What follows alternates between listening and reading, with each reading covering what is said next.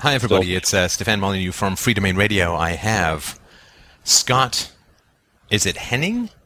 Hennig. Scott Hennig on the line, and he is going to explicate at astonishing levels of detail the issues with the Canadian national debt. Those of you who thought it was dealt with in the 90s, better think again. Just so people understand, who understand that Che Guevara was not necessarily a nice communist, not that there's many such things. Would you like to just explain the shirt so people got a good, clear view of that?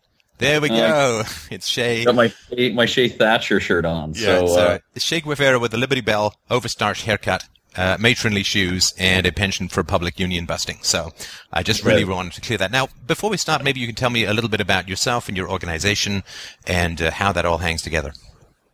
Sure, yeah. My name is Scott Hennig. I'm the National Communications Manager, but also the Alberta Director for Canadian Taxpayers Federation. We're the largest taxpayer advocacy group in Canada. We're 70,000 strong. We were established in 1990 with a merger of the Saskatchewan Association of Taxpayers and the Resolution 1 Committee in Alberta, which was a group fighting for balanced budget law federally, a law we're still fighting for. And since then, we've been out fighting what we think is the good fight for lower taxes, less government waste, and more government accountability. Right. And, of course, I'm sure that next up is to try and get Alberta in line with the rest of Canada by introducing a sales tax at the provincial level, because I know you guys feel really left out of not being able to even guess how much stuff actually costs at the cash register just by looking at the tag. So I'm sure that's on the list.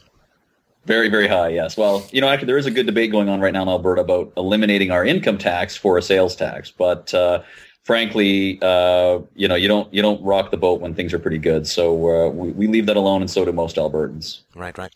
So for Canadians, and of course we have an election coming up, and for our other friends around the world who may think in terms of national debt of Portugal, Ireland, Spain, America, Japan, Canada doesn't often make the list when it comes to national indebtedness plus unfunded liabilities.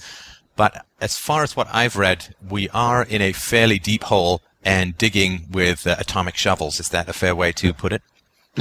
Yes. I mean, our debt has not grown any faster in Canada than it did the last 2 years. So this year, it's actually, to be honest, we don't even know how fast it's growing right now because we don't have a budget. There was no budget passed as of April 1st. So we're guessing sort of based on former projections, but 2009-10, 2010-11 were the fastest 2 years in Canadian history of the growth of our debt. They grew faster and larger in those 2 years than we saw at any other period. Even when you start adjusting for inflation, population growth, we are burying ourselves in debt compared to even during the world wars. I mean, most people think, okay, fine, you're going to go into debt if you have war or famine, that sort of thing.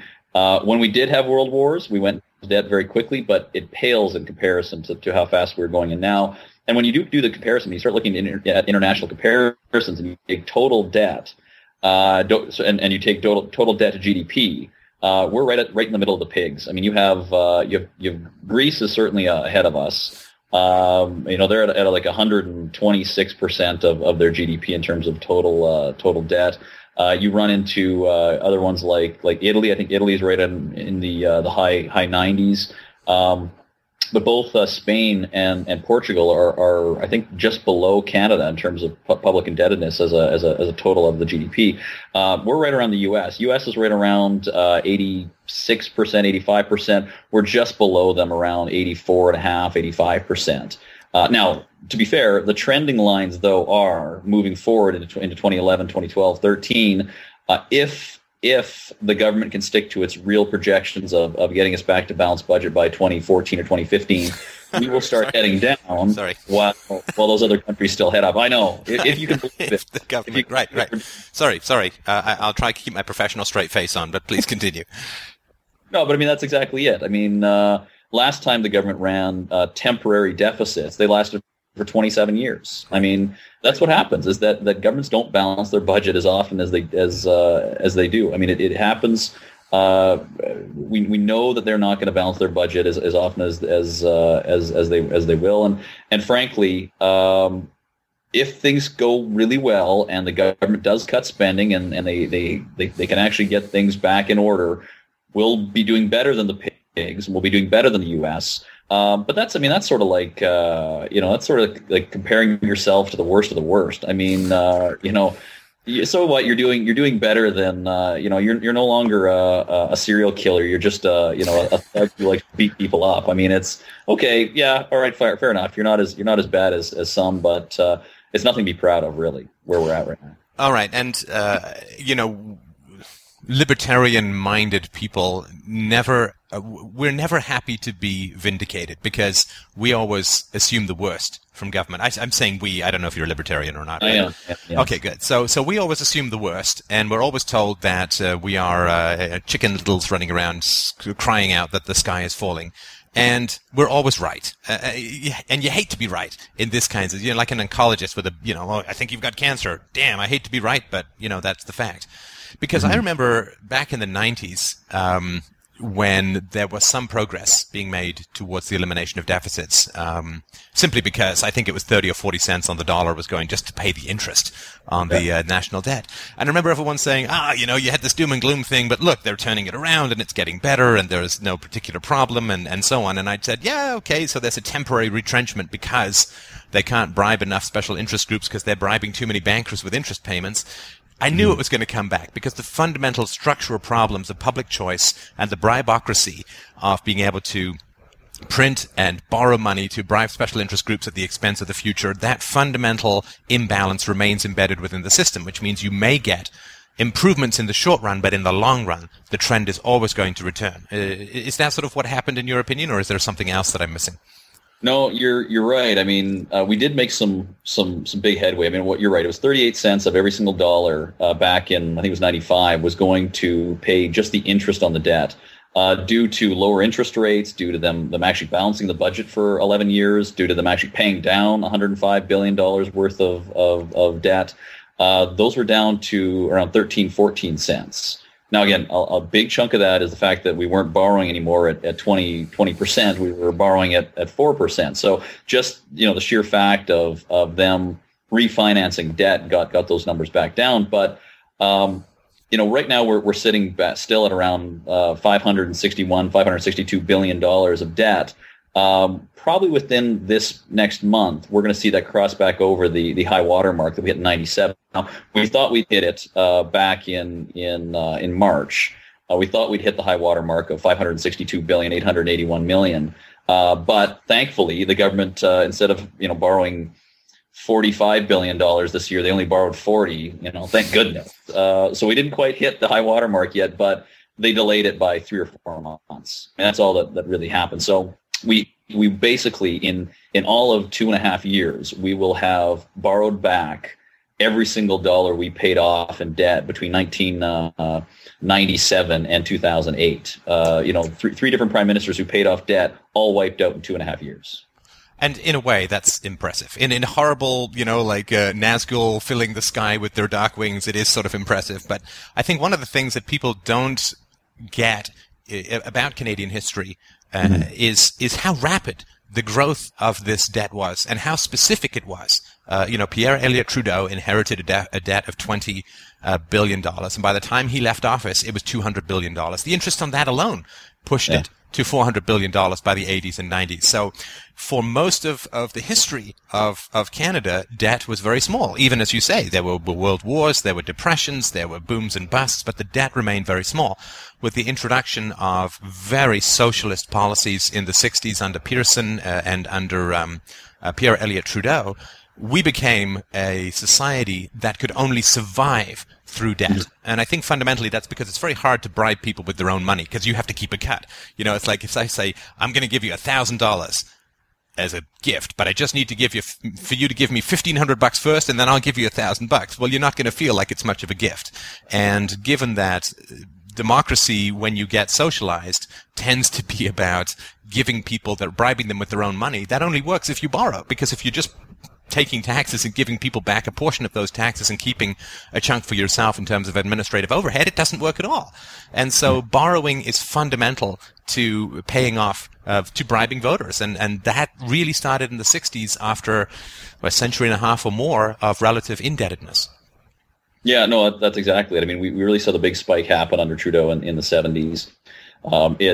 It rocketed. I mean, there's a video we put up on YouTube that goes through Canada's debt history, and you can see it trends very low, and then it spikes in the 70s, and then it kind of flattens off, and then it spikes again over the last 2 years. So legitimately, the government right now, and I don't want to just blame the government, because it's all, frankly, it is all MPs, and I don't want to sound partisan or anything, because we're a nonpartisan organization. But legitimately, in 2008, when the Conservative government brought forward their economic update, it didn't have really any stimulus spending, any deficit projections.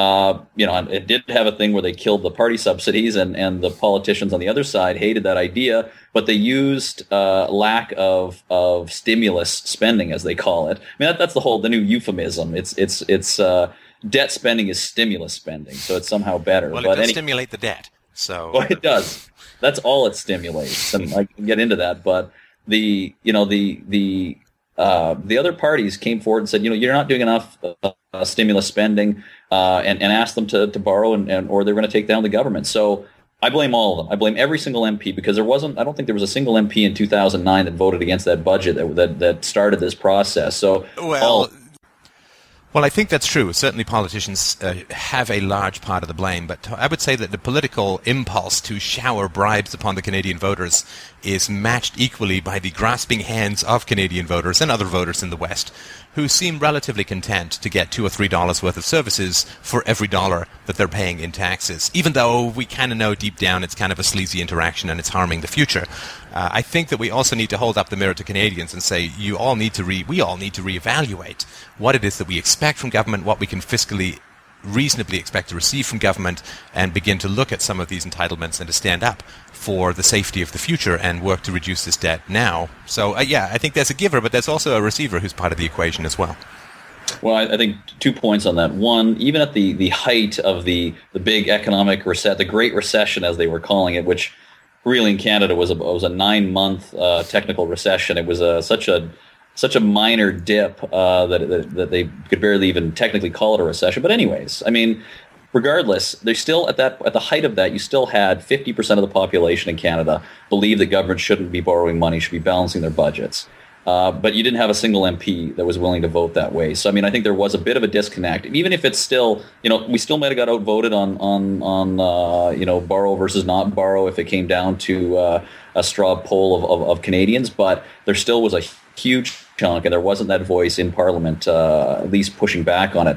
Second point on that, I mean, yes, I mean, Canadians in general get, even without the debt, they get more than they pay for. I mean, if you look at the top 10% of wage earners in Canada pay something like 52% of all the taxes in Canada. So, even we'll forget about debt. Even in general, people should know, and I don't know if they do know, frankly, I'm fairly certain they don't know that the top 10% of income earners are the ones who are paying the vast majority of services for the rest of us. So I'm not sure that's something they understand, but it is something. I think the debt part, they probably do get it, and I think that there is this is a very scary future problem for us, as those who are going to be paying off the debt become less, and those who are going to be driving up the debt are going to become more. Just demographically, you mean? Just demographics. You're going to have a third of the population, if not more, not working, not contributing taxes, but yet demanding more and more and more services that need to be paid for by someone else. So either we're going to see massive tax increases or massive debt increases that are just tax deferrals. Someone has to pay it eventually. And I think you might end up seeing generational fighting. And where right now we have left-right fighting on the political spectrum, it could be age-based coming in the near future, where you have the massive chunk of the voting population, and those who do vote in droves, seniors, demanding more and more services, and knowing that they have the political strength, the political numbers, frankly, to make the rest of us pay for it. And you have people who don't go out and vote, people who are the ones who are the future wage earners and taxpayers, who don't vote, who aren't interested in engaged in politics right now, seeing their taxes creep up, or at least seeing the debt load creep up, and have them have to eventually pay for it once they're getting in their their 40s and 50s. I mean, I think that we do have a very serious disconnect, that once someone figures this out, once the seniors figure out that they can make the rest of us pay, we're going to pay. And so, I mean, that's maybe a getting onto a bit of a different topic, but debt financing is not going away unless we take some real, very strict, strong action very quickly here to ban it, to make constitutional changes to ban governments from going in debt unless they're in some sort of war situation or massive natural disaster. Yeah, and I think also, given that Canadian birth rates have been declining significantly, there's also going to be an issue where the government is going to try and make up the tax base through immigration. And immigrants who have not been part of the system are probably going to feel a bit strange paying for all of these older Canadians to retire in comfort while they're struggling to get their families started without that same kind of history or the social compact or contract or whatever. That's just a theoretical, but it may be cultural as well as age-related, if that makes any sense, or probably both. Yeah, no, I think you're right. I think that the people that are coming to the country. I mean, in fact, I've heard a stat recently that talked about half, I think, of all new millionaires in Canada are people that have immigrated here in the last 5 years. So as their wealth and their economic prosperity grows with newcomers to Canada, yeah, I think you're right. I think they are going to be resenting the fact that the taxes are going to be going up or debt loads are going to be going up, which again is just deferred taxes, so that they can pay for other people's services. I mean, you're right. I think they could be you could have new immigrants and young people pushing back against seniors in this country who are going to be demanding more and more services with less and less of their own money. Right. Now, in America, the debate about deficit reduction, which sounds like you're actually getting somewhere, but what you actually want is debt reduction, not deficit. Deficit reduction is a good thing, but it actually means you're just going into debt slower. But there are sacred cows in America that you can't really talk about. And of course, the three major ones are Social Security, Medicare, Medicaid, and defense. And if Americans aren't willing to tackle those issues, then they're just not going to make any progress. Everything else is just crumbs off the table. What, in your estimation, are the sacred cows that Canadians aren't willing to talk about when it comes to the amount of either government spending reduction or tax increases that are going to be necessary to start making a dent in this debt in any meaningful way? Yeah, I think you're right. I think healthcare is a big one in Canada that people don't want to talk about. I mean, it's continues to be the fastest growing sector of government spending, and in many provinces, it's up around 50% of every dollar spent is on healthcare. No one wants to really talk about that or look at alternatives. We somehow seem to believe. I mean, I find healthcare funny in Canada because, you know, if you're buying a car, you can go test drive 10 different cars and say, okay, I like that car better than this car. When it comes to healthcare, Canadians don't know whether they have it good or whether they have it bad. They've just been told they have it so good. They assume they've been test driving the best car and no point driving anything else. Well, in reality, we're driving a beat up 2002 Chevy Cavalier when everyone else is driving new Lexuses, and the U.S. is a terrible example to look at for healthcare because they're frankly not getting a much better healthcare system than we are.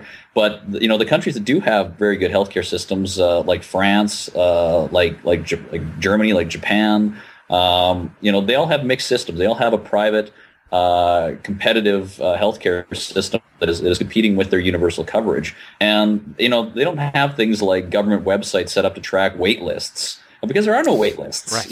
Yet we're here focused on making sure that we have the best new technology to make sure that everyone knows exactly it's going to be 24 months till you can get your hip replaced. Well, good for us for putting together a website on that. Maybe we should try to actually fix getting people actually hip replacements when they need them. I mean, that is a big sacred cow. No one wants to touch it, but I think our court system and I think it's starting to move a little bit. I mean, I remember even 10 years ago when you started asking people, you'd get saying that they were okay with that. We're getting right around 50% now, so it's moving. But our politicians are scared out of their mind to even talk about it, let alone make any changes. So we're seeing backdoor changes happen in places like BC and Quebec, where in Quebec case it's the courts that have sort of forced it, but in BC's case it's sort of been by stealth. But anyways, that's a big one that is a sacred cow that people don't want to touch. The other one too is retirement ages.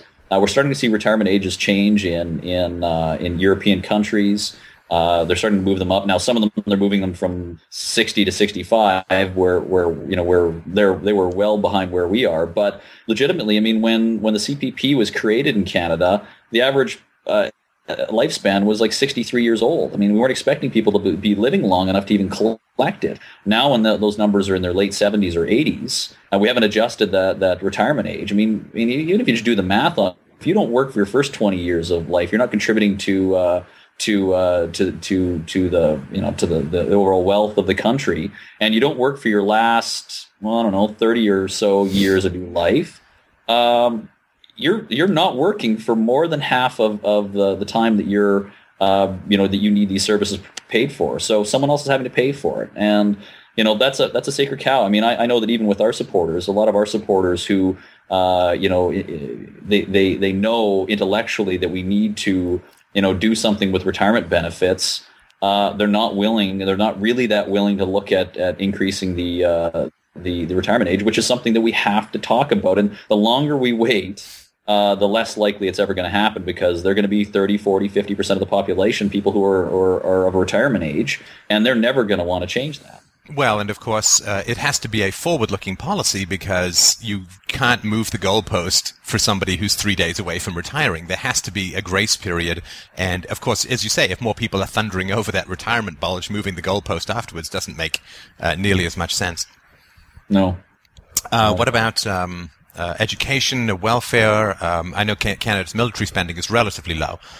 Though we are bogged down in these ridiculous wars in the Middle East. But are there any other sacred cows that you find particularly sensitive with people? Welfare has been pretty controversial in Canada, less so than in the United States, but more so, I think, than in other countries. But are there any other areas where people just won't go to look at cuts? Yeah, well, I would say that another form of welfare, equalization, is one that no one wants to touch. I mean, for our non-Canadian or non-up to the boring Canadian politics speed, equalization are payments that are designed to take from the have provinces, in other words, those who are above a certain fairly arbitrary line, skim money off them and give it to the have-not provinces. I think, what are we down to 2 have provinces now, and 8 who are on the take? Yeah, I think it's just Saskatchewan and Alberta right now are haves, and everyone else is have-nots. I mean, Ontario, that's the scariest part of this whole thing, is that we have a third of our population considered to be a have-not province now, which was our economic engine for decades. So that is frightening for the future. But regardless, I mean, I think there's a view in certain provinces. I mean, there's a view in quite a few provinces that they either hate it, like in Alberta, no matter what happens, they think that they're getting hosed and they want this ended. And then you've got a bunch of Atlantic Canadian provinces who view it as being sort of a birthright, that it was part of a right of joining Confederation. I mean, they actually do view it as this was a deal for us to join the country, as you agree to pay this. Yeah, I know. I mean, if you're bribed into something, that bribery has to continue. Otherwise, it becomes immoral. Anyway, sorry. Yeah, well, that's exactly it. So breaking that, I mean, it's here we view it as a government program, and government programs are to be changed and switched and moved and altered. In some places of the country, it's viewed as a fundamental right, like a human right of some sort, and that is very hard to break. And we've got. You're going to see. I think you're starting to see the seeds of some pretty significant jealousy growing. Quebec is a good example. When you have $7 a day daycare, you have basically very cheap or free tuition at universities, and a lot of that is because they're getting fairly generous equalization payments. And you have people who are in Western Canada who have largely been paying some of those, or even in Ontario who have been paying some of those payments, who don't have $7 a day daycare, who don't who have some of the highest tuition for universities in the country.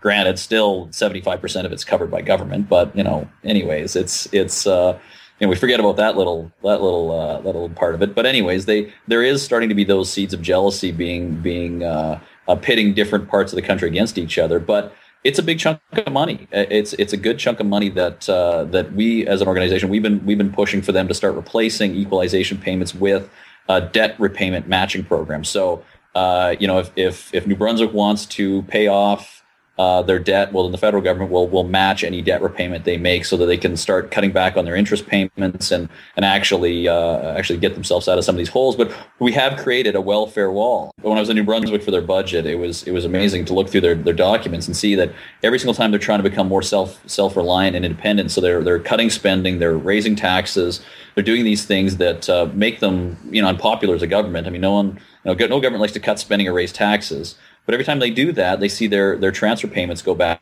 down, and they're not really getting any further ahead. They're becoming more self-sufficient. But as a politician, really, is that what are you benefiting? Are you gaining friends? Are you going to be getting people voting for you again because you're making hard decisions, but you're not getting yourself any further ahead? I mean, that is a huge welfare wall that we've created for these provinces who we've got addicted to transfer payments and equalization. Yet, right. So if they try to balance their own budget, they simply get less money in these equalization payments, which means that it's like the guy on welfare who wants to get a part-time job, but it's just going to cut his welfare payments. So in a sense, what's the point, right? Exactly. That's exactly. We've created our own welfare wall when it comes to our provinces.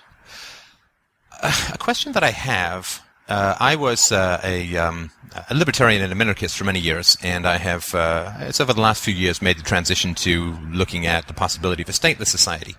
Don't mean to shock you, but and the reason for that is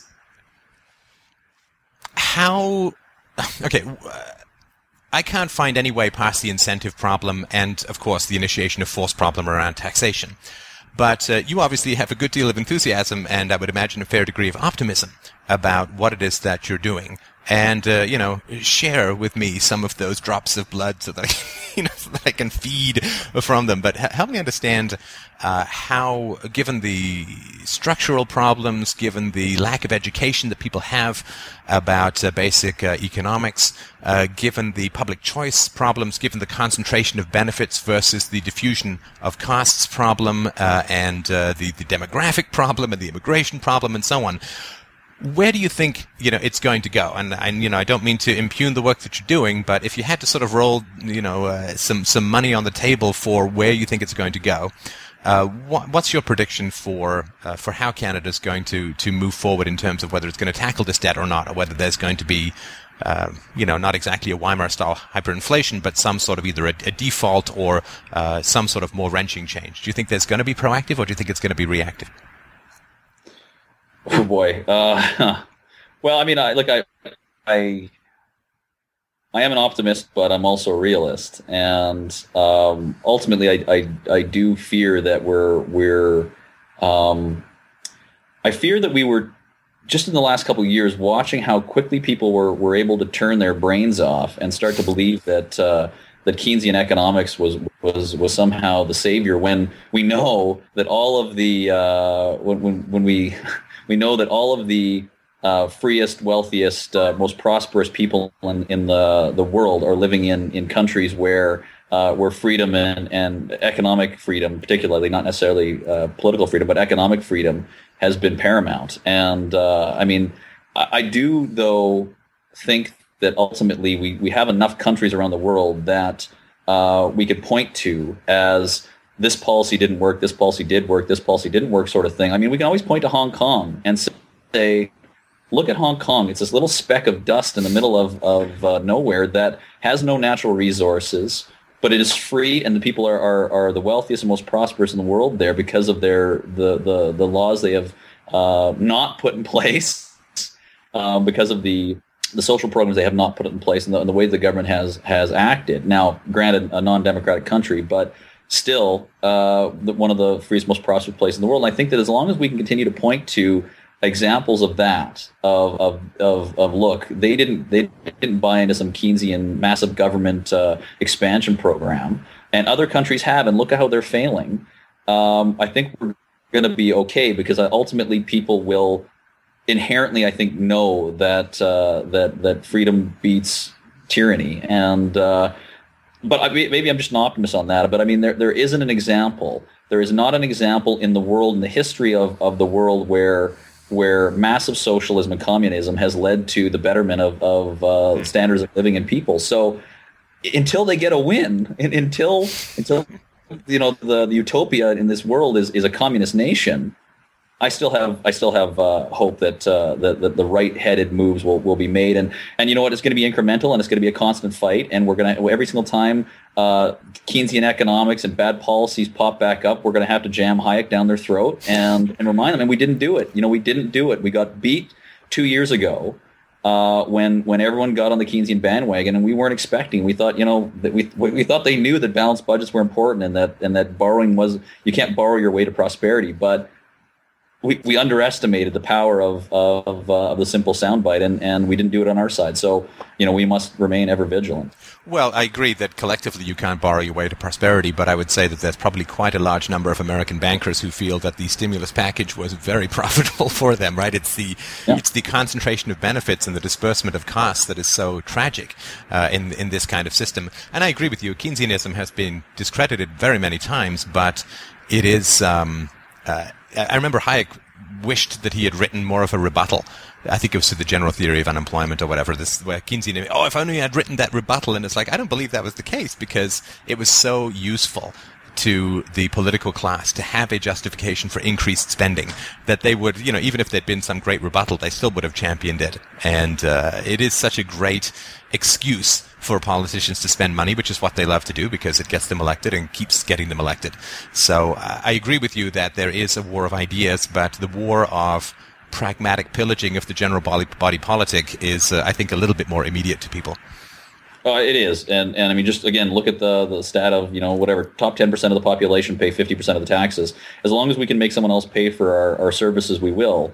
But they're I'm a Randian, and eventually you're gonna choke that golden goose, and they're gonna walk away. And they've done it in many countries, and I as long as we continue, I think, to make sure people understand how well, maybe we need to start making people understand where wealth is created and how prosperity is created, and we need to do a better job of it. And part of that is the education system. I think that we definitely need to force a lot more of this type of information through our education system. But despite the fact that probably you, probably me, all of us who know what's right and know the difference between right and wrong, we're not taught this in school. We somehow found it, because I think that it is the natural order. It's the natural way that things work, and it's, you can't fight it. It is going to come through no matter what in the end. But incrementally, we are going to lose some. We're going to lose some, but we need to look at the big end game, and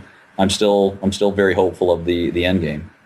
Well, I agree with you. I think that freedom and prosperity and peace will triumph in the long run, and certainly what lies ahead for Western democracies is nowhere near as bad as what lay in the 20th century, with grinding fascism and National Socialism and communism into the dust. We're not going to be talking about 10 million dead in one war and 40 million dead in another war. It's not going to be anything like that. So, and of course, we do have this amazing communications medium, the Gutenberg press of our modern-day Christendom, which allows, I think, the dissemination of ideas in a way that was very hard before. So I think that we're well poised. I think it's going to be a pretty rough transition. It's going to be a pretty hard bounce, because I think that we are beyond the point where people are willing to learn with ideas, because their economic and immediate self-interest is so bound into the existing system that they may pay some lip service to ideas, but we are mammals who want to eat and who want to sleep under a roof. So I believe that, it will.